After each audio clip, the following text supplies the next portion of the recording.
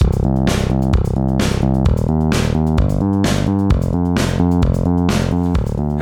and welcome to episode 26 of the Fuel Hotel Marketing Podcast. I'm your host, Stuart Butler, joined today with Melissa Kavanagh. Hello.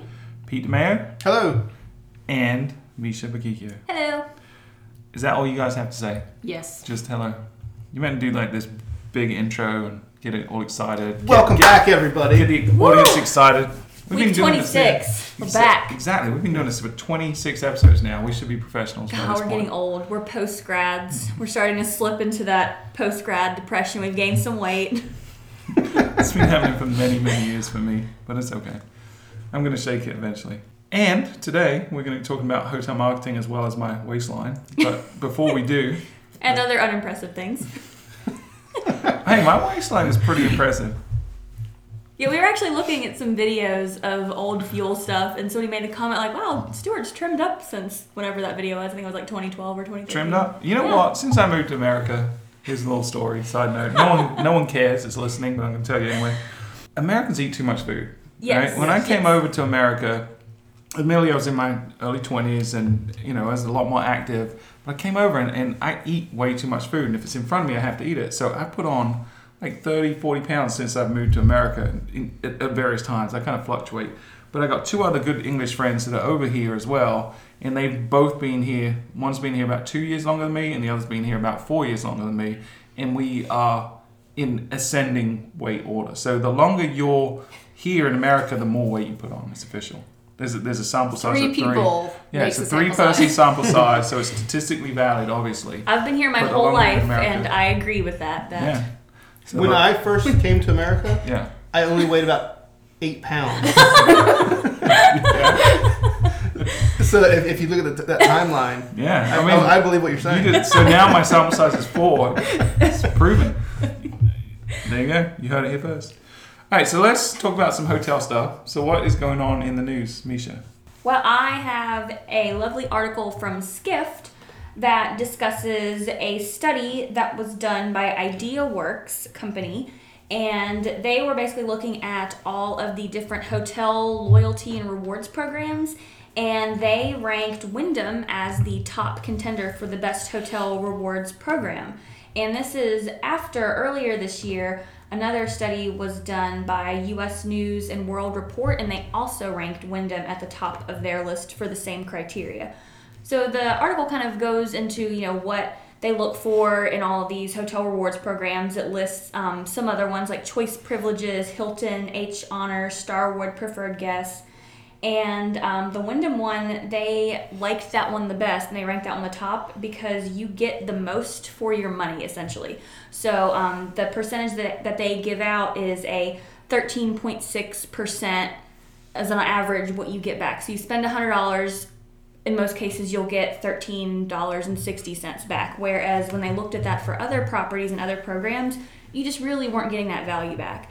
And some, they pointed out, did have more perks on property. If you were staying at a luxury brand, you might get the best Wi-Fi, or you might have a concierge assigned to you. But when it came down to it, most travelers are not staying at the top end luxury brands, and they're not getting access to those, benefits from those brands. So I thought it was pretty interesting that Wyndham seems to be really catering to across the board all of their travelers and not really segmenting their points or their loyalty programs or whatever, just to kind of meet that top tier criteria. I think a lot of the programs kind of do skew it that way, and I like that theirs was across the board, and I think clearly it's working well for them because they're getting some recognition for it. Well, just look at the rewards that they're giving. 13% is insane. It shows you the value that they're putting into their loyalty program and the value they're putting behind getting a repeat guest. Yeah, it sounds insane, right? But the alternative is people booking through Expedia or going somewhere else. And if they book through a third party, it's 20% plus, so they're already saving money.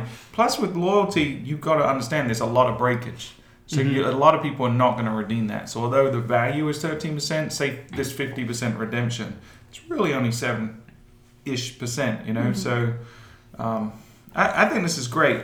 I think the other thing to note, and we've talked about this a lot on the podcast, is loyalty to me is the battleground of the next year or two. I think hotels are really beginning to sharpen the offers they're giving, they're not only giving these stay 2 nights, get 1 free kind of long-term loyalties, but they're giving a lot more if you book direct type loyalty, the surprise and delight that we've talked about a lot in this show, things that are instant rewards for booking direct, for being loyal, for doing stuff like signing up for the loyalty program. So I think, Wyndham's obviously leading the way, but I think a lot of other people are investing heavily, really heavily in their loyalty programs. I would agree, and I think it's going to be key as well, like I pointed out earlier, to make sure that these rewards are accessible across all of the different levels of your hotel brands, or if you're an independent, making sure you're not reserving this for just your top guest. I mean, sure, perhaps have something else for them, but make sure you're taking care of all your guests. Yeah, it's about making them feel special. And even if you're one single property independent hotel, don't think that you're too small to have a loyalty program, because you're really not, because you can make people happy while they're there by saying, hey, if you sign up for this, you get 10% off at the restaurant. You know what? That just made them happy, but it also drives more people to the restaurant and gets you better reviews, so that now your reputation's higher, so now you can charge a higher ADR.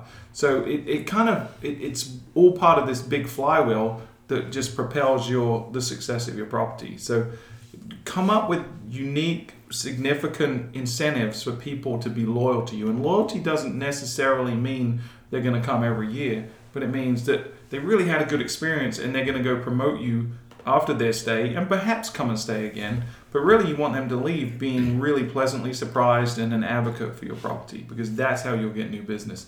Not just them, but their friends and their neighbors and their family as well.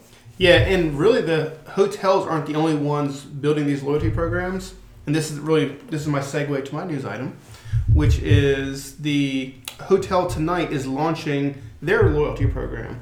This was on VentureBeat.com, and what they did is went into detail about Hotel Tonight's new app and rewards program, which is really interesting. The way theirs is set up, it has a little bit of gamification to it, to where as you earn more points and stays, you increase in levels. So a level 1 guest is anyone who spends $100. Level 2 is you get to $750.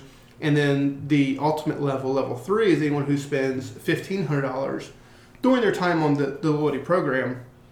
And each level gives you more and more of a discount. So I think you start like at 5% and you work your way up to 10 or 15% off your stays.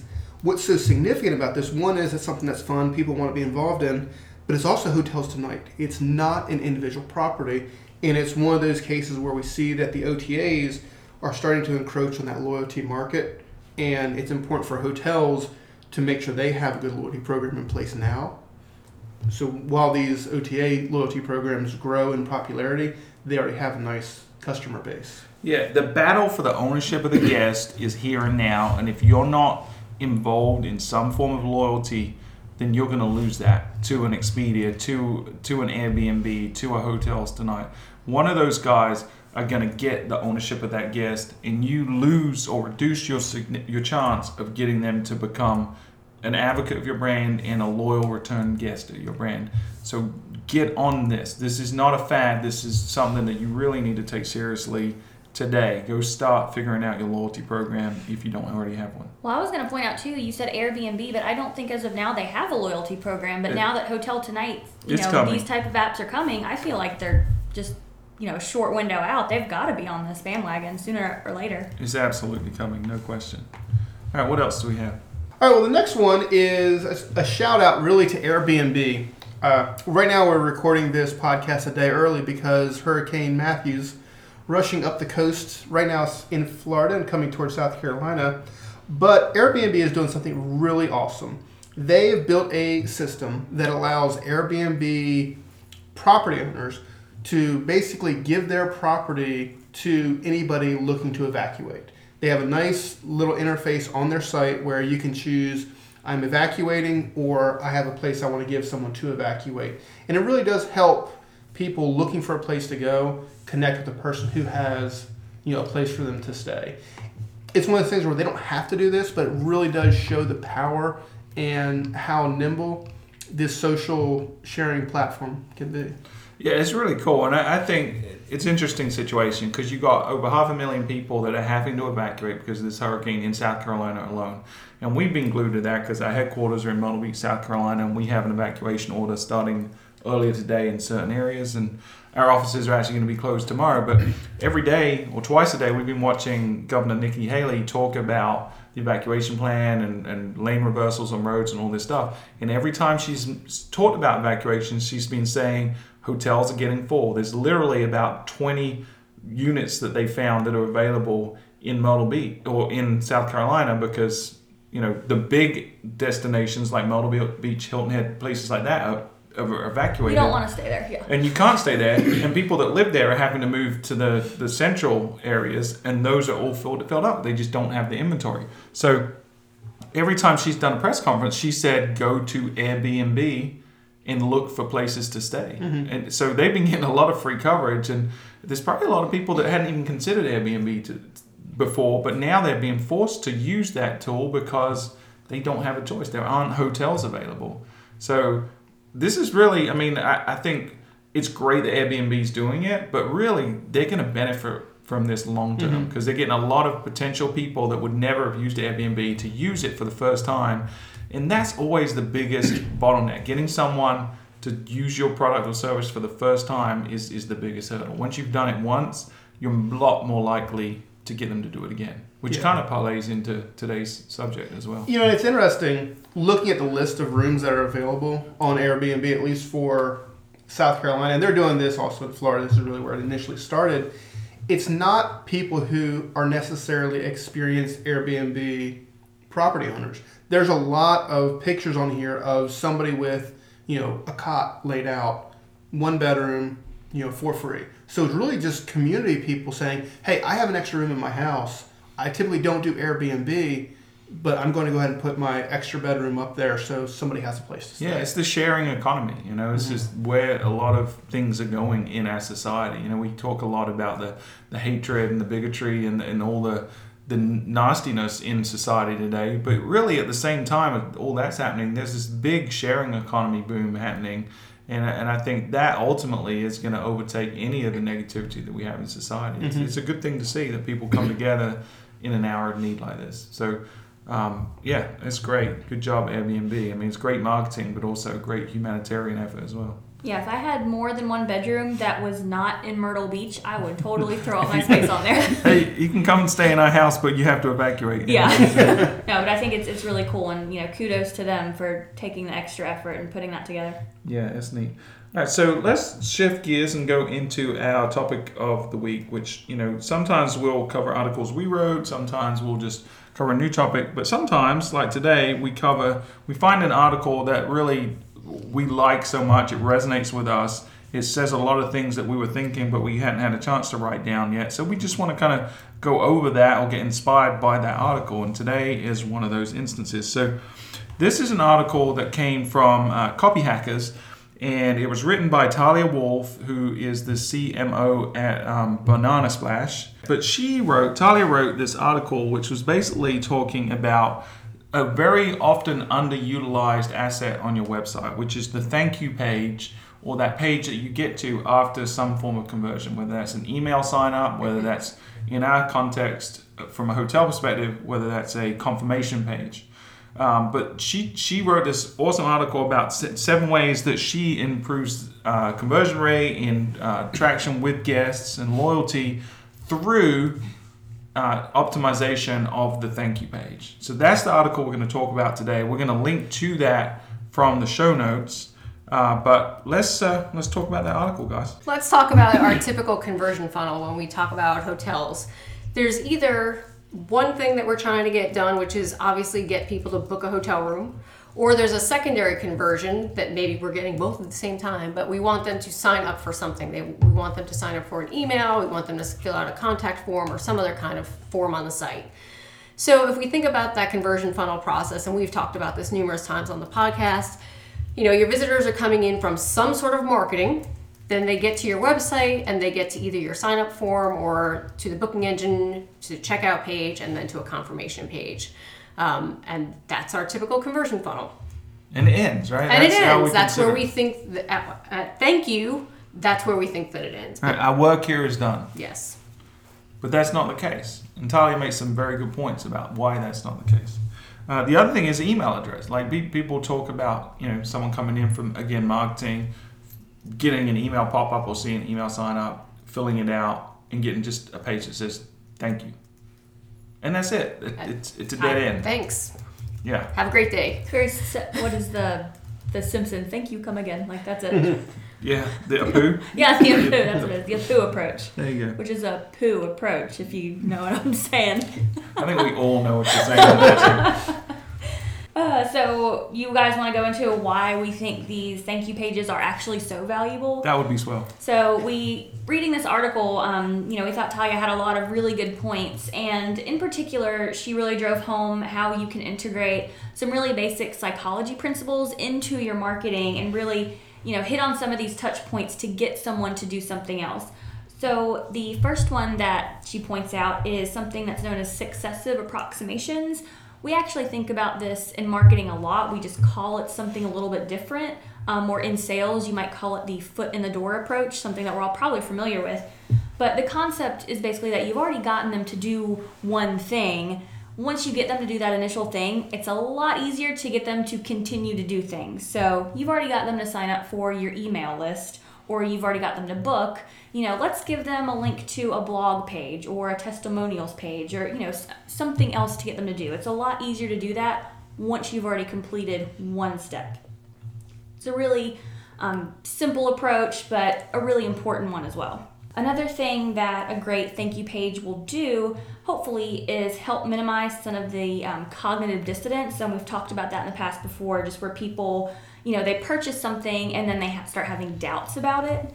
So, we might experience this when we're out shopping at Target or something. You buy something and then you immediately start having some regrets about it. Online shoppers have that same experience sometimes where they get to that confirmation page and they just booked a big vacation and they're like, ugh, It's buyer's remorse and you start to doubt yourself. Yeah, especially, when you're booking a hotel room is a lot different than buying a t-shirt online. So you really start to, doubt that. And if you have a blank thank you page, that's not really helping that at all. Yeah, that's the time to immediately start to combat that negative feeling that the customer has. It's not just the cost of the vacation to a customer. In most cases, this is their only vacation of the entire year. And if you just kind of leave them to it, you don't know what's going through their mind. So you really need to pick them up right from that thank you page and make them feel good about that purchase after. Yeah, they're looking for reassurance at that point. Mm-hmm. They're looking for someone to affirm the decision they've already made. I mean, that's why back in the day, before TripAdvisor was top of the beginning of the funnel and end of the funnel, people use it more throughout the funnel now. TripAdvisor, when it really first started, was at the end of the funnel, and it sometimes post-booking. We would see people book a hotel and then go to TripAdvisor to read the reviews because they just wanted to clarify, make sure, okay, is my wife or my husband going to be mad at me because I did this, or am I spending my money wisely? So people are always looking for some kind of reassurance. Yeah, when you look at the booking engines that are doing a really good job, it's those ones that even before the booking and afterward, it says 10 people have booked this room, where there's 4 of these rooms left. There's, so many people are looking at this type of unit. Well, it's giving that social proof too. Right. Yeah, and combating that even from, a booking engine perspective, once you get to that confirmation page, give them some of, she points this out as well as her second point, some post-purchase rationalization. So bring them to some testimonials. She points out a lot of good examples that have different examples of people saying what a great experience they had, whether it was a product or service. So, just give them something to kind of confirm that decision that they did make a good choice by staying at your hotel. And then also, this is the first chance that you're going to have with a person to begin forming that personalized relationship with them. So even on that thank you page, go ahead and start that process. From a hotel perspective, you've already booked that room. Go ahead and insert their name into that. Say, thank you, Melissa, so much for booking. We really look forward to seeing you next July for your vacation at our property, or whatever it might be. Just go ahead and start that relationship and start building that. Yeah, and I think that's a really good opportunity to get specific. Is if you're a small property and you have a unique story, or if you're like a mom and pop property and you own it and it's your story and you're the one person that is going to check them in, and you're an innkeeper in the traditional sense of the word, why not introduce yourself at that point, right? Because they're already committed to your property, so why not start getting to know them and them getting to know you? So put a photo of you and your spouse and tell them, and your dog, or whatever it is, like whatever's unique about your little property and why people find it quaint and they want to come back here. If you're like a bed and breakfast or an inn or something like that, this is perfect opportunity to introduce them to you and your personality and what's unique and separates your property, because they may not have seen it. They may have seen that already on like an About Us page or on the homepage, but there's a good chance they didn't. So now's the time that you can start making a real personal connection with that person. And that helps with the post-purchase rationalization, but it also helps give your newest guest the story they need to help rationalize their purchase to their friends. So it's a lot easier for them to go up to their friends, their coworkers, and say, hey, I'm staying at this bed and breakfast. I like it. Hey, did you know that they have a dog named such and such? And it's a nice family atmosphere versus I'm staying at some faceless organization. Well, we actually had this. So Phil, who is also on the podcast occasionally, he is going on a belated honeymoon, and they're going to the West Coast. They're staying in California and kind of driving up and down. And this exact same thing happened. So he booked his hotel, and they were staying at like a little inn. And he said at first they weren't like totally sure about it, but then once they got to know the property and went through the booking process, he was telling us all about, it's a little inn. It's got almost like a Bavarian feel, and the architecture is really funky, and these are what the owners do. And so they had, done a really good job of initiating that process right after he booked, and he couldn't wait to come to work and tell us about it.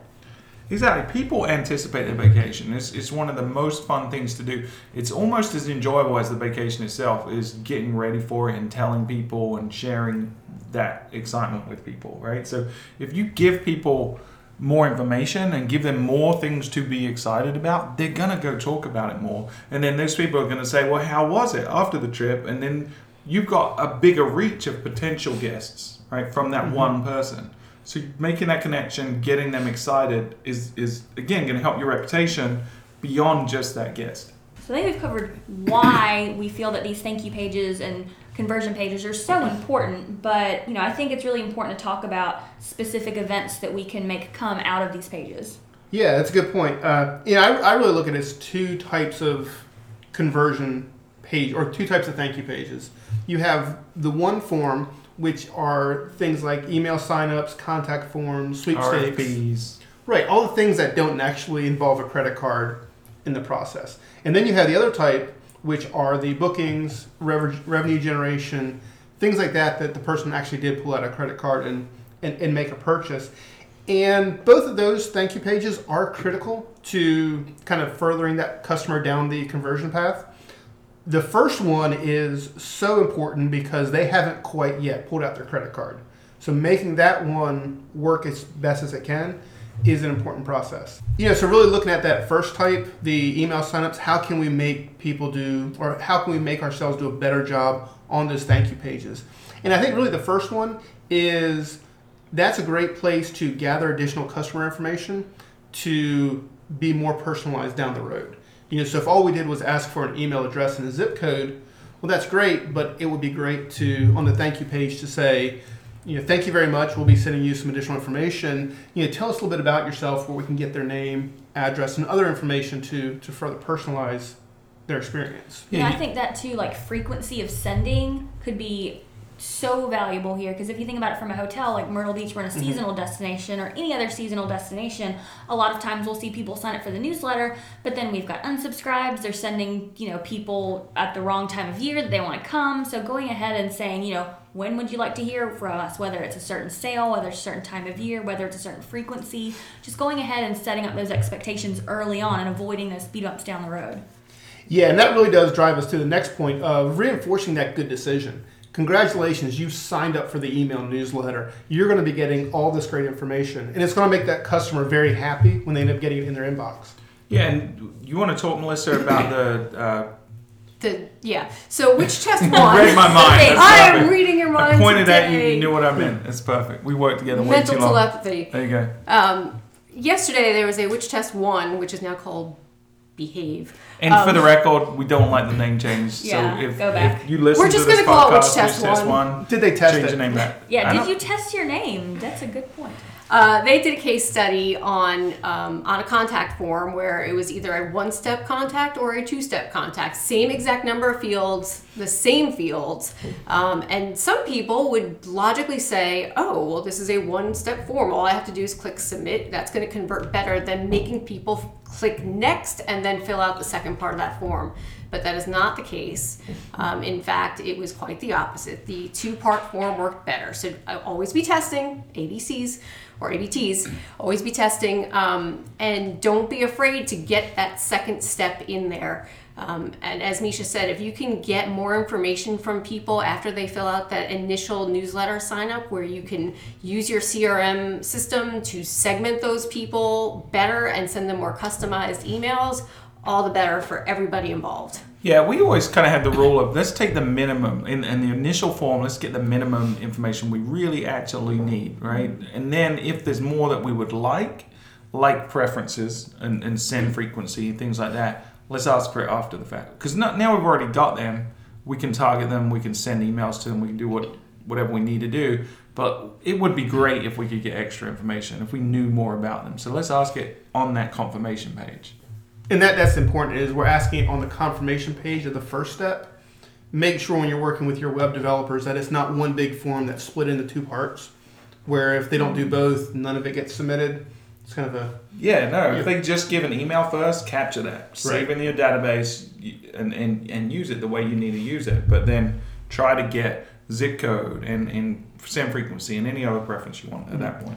Yeah, and then, next thing is encourage your visitors to share their great behavior, signing up for the newsletter, whatever it might be, socially. So give them the opportunity to, help promote you, to your social fans. And that isn't just, hey, here's a link to Facebook and Twitter and other things. Actually use verbiage, call to action verbiage that explains the value in doing that. Like, hey, tell your friends about this great whatever, like competition, tell your friends to enter or give them an incentive on that confirmation page. Say it's a sweepstakes. Say, hey, if you share this with your friends, you get an extra entry. So give them a reason as well to then go share it socially. I've definitely seen this a lot, but it is typically incentivized. But for me, at least, it always works. I'm always going to do it. Easily led, huh? Yes. and there's nothing wrong with giving stuff away on the thank you page. We have one client who is a golf package provider, and what they do is anytime you sign up for a quote for your golf vacation, on every thank you page, I'm doing air quotes, win a free round of golf. And that can be used on any golf package you purchase in the future. But it really does encourage people to not only make a vacation request, but then it drives them back into the site to look at the course that they just won a free round on, and lets them look at reviews of that course and keeps them involved in that process. So you're not necessarily getting the quote and then the person's leaving the site. Right. And it makes them feel good, right? And it builds loyalty. So, it's back to that foot in the door thing. The initial barrier for them to give you an email address, you've already overcome it, right? You've already passed the smell test. You've already gotten to the point where they trust you enough to give you their valuable email address. So you've won the battle, right? You're already more than half the way there. You've just got to push them through the funnel further by offering incentives, by offering value that they didn't expect. Because normally, 9 out of 10, they fill out an email, it just says, thank you. That's it. Yeah, and that's the big thing that, both the article we're talking about and what we're talking about right now is never do that. Always make sure you're helping that person through the conversion process. There's the old sales saying that once you have someone nodding, that's the time to keep selling. And that really is true here as well. But that's really just one part of the conversion process, getting that person to share an email address, whatever else it might be. The next one is once that person is actually booked on your site. So they've made a reservation and they're coming in, say, 3 weeks. What can you do on that thank you page and leading up to their stay to make that good customer into a great customer by getting them to upgrade their stay, add additional services, and whatnot. Download the mobile app. Perfect example. Share it on social media. There's a lot of things you can do at that point. Yeah, so I mean, I think the thing to keep in mind here is, even though they did convert to what your revenue managers and everybody else would consider to be the ideal conversion event, you're not yet done. That person is nodding their head, and they've already made the big expenditure. They've spent, could be thousands, several $1,000s on a vacation. Now's the time where you can go to that customer and say, for $10, you can turn that basic room into the suite room. The customer's mind, they're just making a $10 purchase. The thank you page and subsequent emails to that customer is a perfect time to help upgrade their room, but then also add those great additional services. So if they're going on a vacation and they realize that, for $7 a day, I can add breakfast and I'm saving money, well, they're going to justify that to themselves. This is my only vacation of the year. I don't want to shortchange myself. I might as well go ahead and do this also. Yeah, and we did a whole episode on upselling a few episodes ago, so go back and check that out. But it's absolutely true. That money is spent. Mm-hmm. Anything now is incremental, and you're a lot more likely to get them to spend money. Their purse strings are loosest at this point once they've already bought the vacation. Yeah, and everything they're comparing their next purchase to is to that really big purchase that they just made. I just spent $500, and now it's only another $7 a day. Yeah, I can handle that. So. All right, I'm on your ticket next time. Come on, we're all going to Airbnb and getting out of Myrtle Beach because of the hurricane. But then we're coming back. Because we love Myrtle Beach. As a hotelier, you really have two thank you pages. You have the initial thank you page when you literally click submit or whatever that button is on the booking form online. But hopefully you are sending out an email confirmation to that guest right away that they're going to get in their inbox right away. And there is another chance, and that is basically another thank you page. And there's another opportunity to upsell and get people to share and all those other things. So don't forget about that email. And then a pre-arrival email or multiple pre-arrival emails as well. We're doing that with a lot of our clients now, especially those that use our mobile app, Guest Express. We're sending a dedicated one to promote, that's on the confirmation page, on the confirmation email, but it's also a dedicated pre-arrival email and the regular pre-arrival email as well, because we really, really want people to download the app, because if they do, they're going to spend more money with us and they're going to be more loyal because we're engaging with them during their stay as well. If you look at the stats of email delivery and page, interaction, the confirmation page is the most likely page to get printed and saved and shared. The confirmation emails are, bar none, the highest open rate emails that we send at any given time. They read the emails, they print the emails out, they forward it to their friends. So you're not just necessarily selling to the person who bought the vacation, you're also selling to anybody else that they forward it to within their group. So use that amplification of your message to get the entire party that's going on the vacation to say, hey, did you know it's only $7 to eat breakfast every morning? We should do that. It's prime real estate with active eyeballs. Right. Exactly. So this is a perfect time to say add an incentive to go to an on-property bar or restaurant. Why not put $10% off or a $5 or a free appetizer or something? Come to the bar while you're here. Because you're going to get more people coming and using your amenities if you tell them to come use your amenities and if you give them a reason to come use your amenities. And that's the prime time to do it. Don't wait till they get to check-in. Get them excited about it. Get them prepared for it. Get them planning about it before they get there. Yeah, let them take some action too. So let's say it's a printed coupon. If they bring that printed coupon to the bar, or better yet, the coupons on the app when they download your property's app that they bring and show to the bar. There's a lot of different things you can do there to integrate all your marketing effort. But really, there's a lot of things that you should be doing. There's some things that you should not be doing. I think the most important thing is when you're going through and setting up your site and your conversion process, make sure that you're testing and you're looking at that thank you page. So often I see, customers who go through that process, they make sure the form works, but then they ignore everything beyond that point. Mm-hmm. Really keep in mind that thank you page, from a conversion perspective, is more likely to convert somebody than a lot of the other pages on your site that you may have really been focusing on. So that kind of brings us to some of the do's and don'ts of thank you page development. So So number one, we definitely feel like it's super important to focus on your design here. This page not only needs to be functional, but it needs to look good as well, and it needs to direct people to exactly what you want them to do next. So really spend some time, whether that's working with a template or working with your designers and developers, but working as a team to come up with what you really feel like and what people feel like, as well as the best design for and use of this page. Yeah, and then personalize it as well. This could be the very first time you've had a chance to know who this person actually is. Not from an IP address level, but from a first and last name. So saying, thank you, Misha, for booking this stay, and their personal information. This is the time to start building that personalized relationship. Yeah, and then always start thinking about the next step.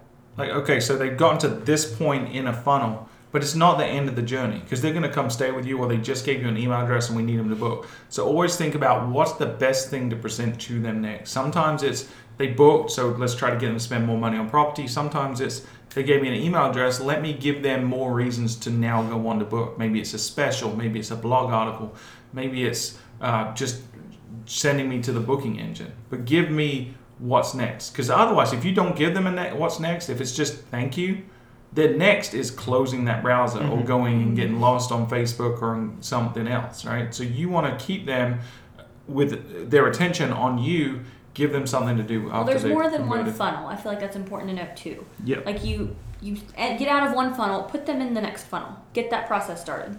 Mm-hmm. Yeah, I think it's almost better to start looking at it as a conversion cycle, where all you're doing is moving from one part of the cycle to the next, not necessarily through a funnel and getting dumped out. There's one more thing that we definitely all should be doing. It's probably Melissa's favorite. Testing. Test. Always test. Always test. Never assume anything. You know what they say about assuming. Never assume. There's no reason not to be testing those thank you pages, and be clear on the expectations of the goals of that test. Again, if we're not talking about making a purchase right at that point, if we're talking about getting some more information or getting them to another part of the site, make sure those tests are set up to measure the correct goals.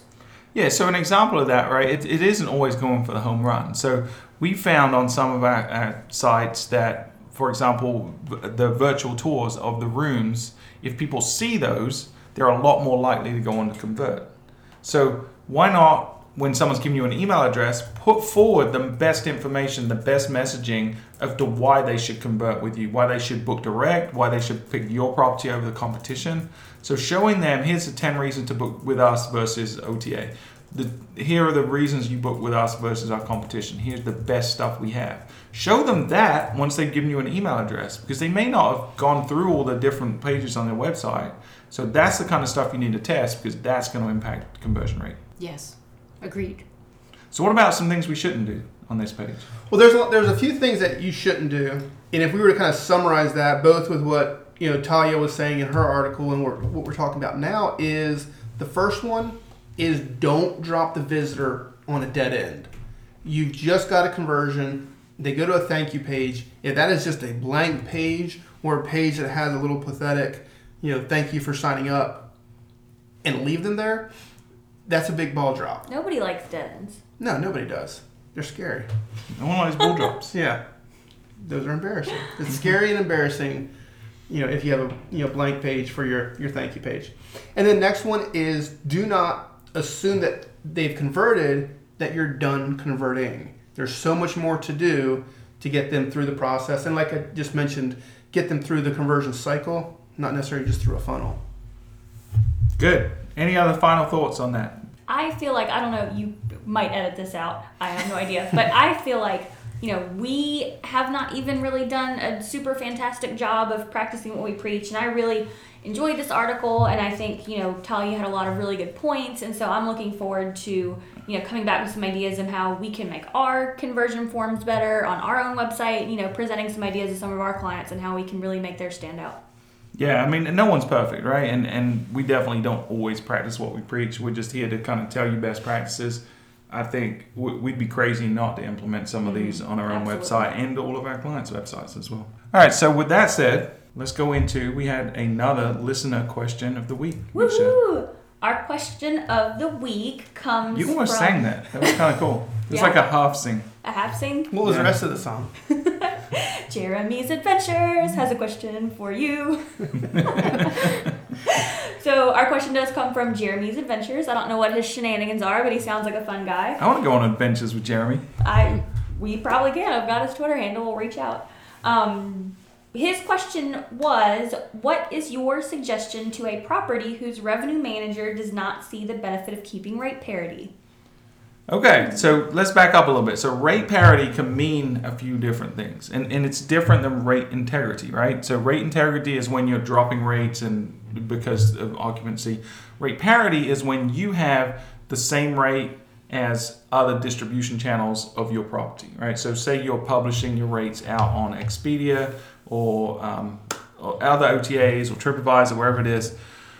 The problem in the past has always been that OTAs would show one rate and your property would show a different rate. And you say had a soft weekend coming up, so you drop the rate on the OTAs, but for whatever reason it was too cumbersome. You didn't drop it everywhere and you didn't drop it on your own website, and then your rates are out of whack. So that's what we're talking about with rate parity. The rate parity is the practice of keeping your rates equal across every distribution channel, right? And so there are different stakeholders in this argument, and depending on your perspective, you can have a different argument, right? So if you're an OTA, you would suggest, and in contracts a lot of times you will mandate that hotels have to show the same rate on their property site as is on the OTA. They cannot show a lower rate on their property site. Now this is a practice that in Europe especially was recently challenged and overruled. So now some European countries can show a lower rate on their hotel website. On the flip side, if you're in a part of a chain like a Hilton or a Marriott, the chains themselves enforce rate parity. So if you don't show the same rate on your property site and the OTAs, you can get fined by the chain as well. So there's a couple of different stakeholders that are forcing this. And from a hotel's perspective, it can be a challenge because you've got a lot of different distribution channels to manage. And if you're doing that manually or your PMS doesn't distribute that automatically, it's a lot of work. It really can be. Mm-hmm. But here's what I would say to people that struggle with why it's important, right? Is I would step back and look at it from ultimately the most important perspective, which is the consumer. And from a consumer's perspective, when you're looking for a property and you're gonna be, 99% of people are gonna be looking at multiple channels. No one goes straight to one channel, looks at it, books it, and they're done, right? They're gonna go to Google, they're gonna look at Expedia, they're gonna look at TripAdvisor, they're gonna look at your own website. And when you start seeing a disparity in the rate, it causes confusion in the marketplace, and that can cause distrust. The other challenge is from a monetary perspective, which we've seen personally, and Melissa can talk about this because we've had a couple of properties that have come to us and say, hey, our conversion rate on our website has decreased and we're not sure why. And then Melissa's analytics team would go and investigate this, and we'd see that, well, at the same time that our website conversion rate decreased, our OTA conversion rate increased significantly. Now let's track back and see what happened. Oh, that's when we changed the rates on the OTAs, but not our own website. So now we have a disparity, and it's encouraging people to book on OTAs, not on our own website. So whenever there's a disparity, you're forcing people to make a choice. And that choice is always going to be, I'm going to book where it's cheapest. So why would you, as a rate manager, want people to go book on a third-party channel when you're paying 15% versus booking on your own website where you're not paying a percentage, right? That's ultimately the argument. So to convince your rate manager, I would say that person that doesn't understand rate parity and its importance, I would question whether they're the right person for that job. But I would also encourage them. I'm not telling you to fire them today. I'm just saying they should be more educated. Tell them to go read. Tell them to go look at the data. Tell them that the data really tells the true story, right? The data is what's important. And whenever you have a lower rate on the OTAs than you have on your website, your conversion rate is going to drop. We've seen that hundreds of times on hundreds of clients, and it really hurts your bottom line because you don't want people booking on OTAs unless you have to. You want to minimize your reliance on OTAs. OTAs are important. They play a really important role in the ecosystem, but any opportunity you get to book someone on your own website, you want to do it. And the best way to do that is to maintain rate parity and have incentives for booking direct. You guys have anything else to add to that? Well, I think on top of that, a lot of times when you book through an OTA, you don't own that customer. So I think that's another part that was a missing piece of the puzzle, that if they go to an Expedia or a TripAdvisor or whatever, and they find that rate that's lower, they're going to continue going there in the future. Yeah, no question. And rate is the most important decision-making factor for a consumer. If they picked your hotel, rate is that most important factor at that point, right? We always look at the factors: rate, location, amenities, and quality. Those kind of being the factors. Rate is always the most important. So, and if they're going to be booking at your hotel regardless, all the other factors kind of go out the window, and it just becomes they're going to go where the rate is cheapest. It doesn't matter what your loyalty programs are in some cases. It is going to be, I'm booking where I get the best deal. Yeah. And your hotel, or TripAdvisor in some cases, is the only place you're going to be able to actually keep that customer when they make that booking. Yeah, and you're actually seeing the big chains making a big play about rate parity now by offering lower rates if you're a loyalty member, right? So this is something the OTAs are trying to fight, obviously, because it's going to hurt them. But if you're a Marriott or a Hilton and you say, okay, if you're a member, you get 10% off. So you just have to log into our website to see these rates. That gets them around the legalities of the rate parity issues on the OTAs, and it's going to suck some of that traffic and the bookings that were going through the OTAs back to the direct booking channel, which ultimately is, we've talked about this. We had a whole episode talking about the book direct war that's going on between hotels and the OTAs. But ultimately, that's the goal of the hotel industry, is try to wean themselves off of these third-party distribution channels. So, Stuart, if you had to rank the importance of rate parity versus rate management in terms of yielding, which is more important? Man, that's a tough question. I mean, I think they're both very important for different reasons. I think the yielding is important in terms of looking at the market conditions, looking at demand, looking at occupancy in your area, looking at your comp set and seeing what they're doing. But I think if you're a great property and if you do a good job and you have really good quality reviews on TripAdvisor, the rate related to the market matters a lot less, because people are willing to pay more for a better product, right? So I think you can maintain a higher ADR than your market average or than the demand would necessitate if you have a great product. But I think regardless of the quality of your product, if you don't have rate parity, if you're showing your rates lower on OTAs, you're giving away 15, 20, 25% of your revenue off the top every time, because no one is going to make the booking on your own website if they can get, say, $20, $30, $50 on an OTA. Hope that helps, Jeremy. Sorry we insulted this revenue manager. Yeah, we're going to get a question from the revenue manager next week. I don't think we're going to get a question. We might get some expletives. It might be a passive-aggressive swipe back at Jeremy or whoever asked the question. But thank you for the question. Please send your questions in to us on Twitter at Fuel Travel. And we've gotten a few really good questions lately. We really appreciate those. They're great. Yeah, keep them coming. And the cat gifts. I did get a cat gift. That was good. Yeah. We answer questions. I believe that was from last week's questionnaire. I think it was Amit, who was a guy, not a girl. Yes. Okay. Yes. Sorry for the gender confirmed. Yes.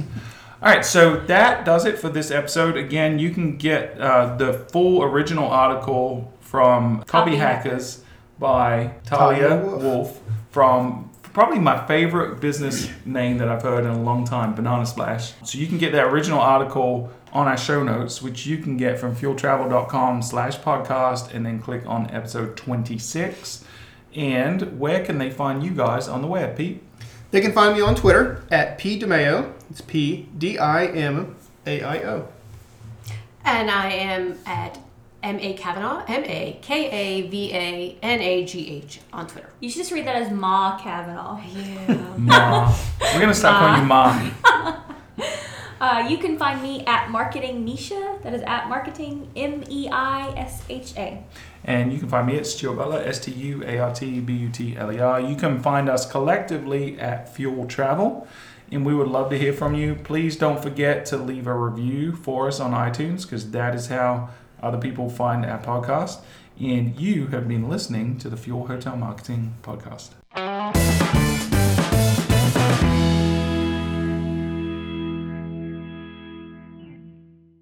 I want a golden egg and I want it now. Stuart, was that you talking?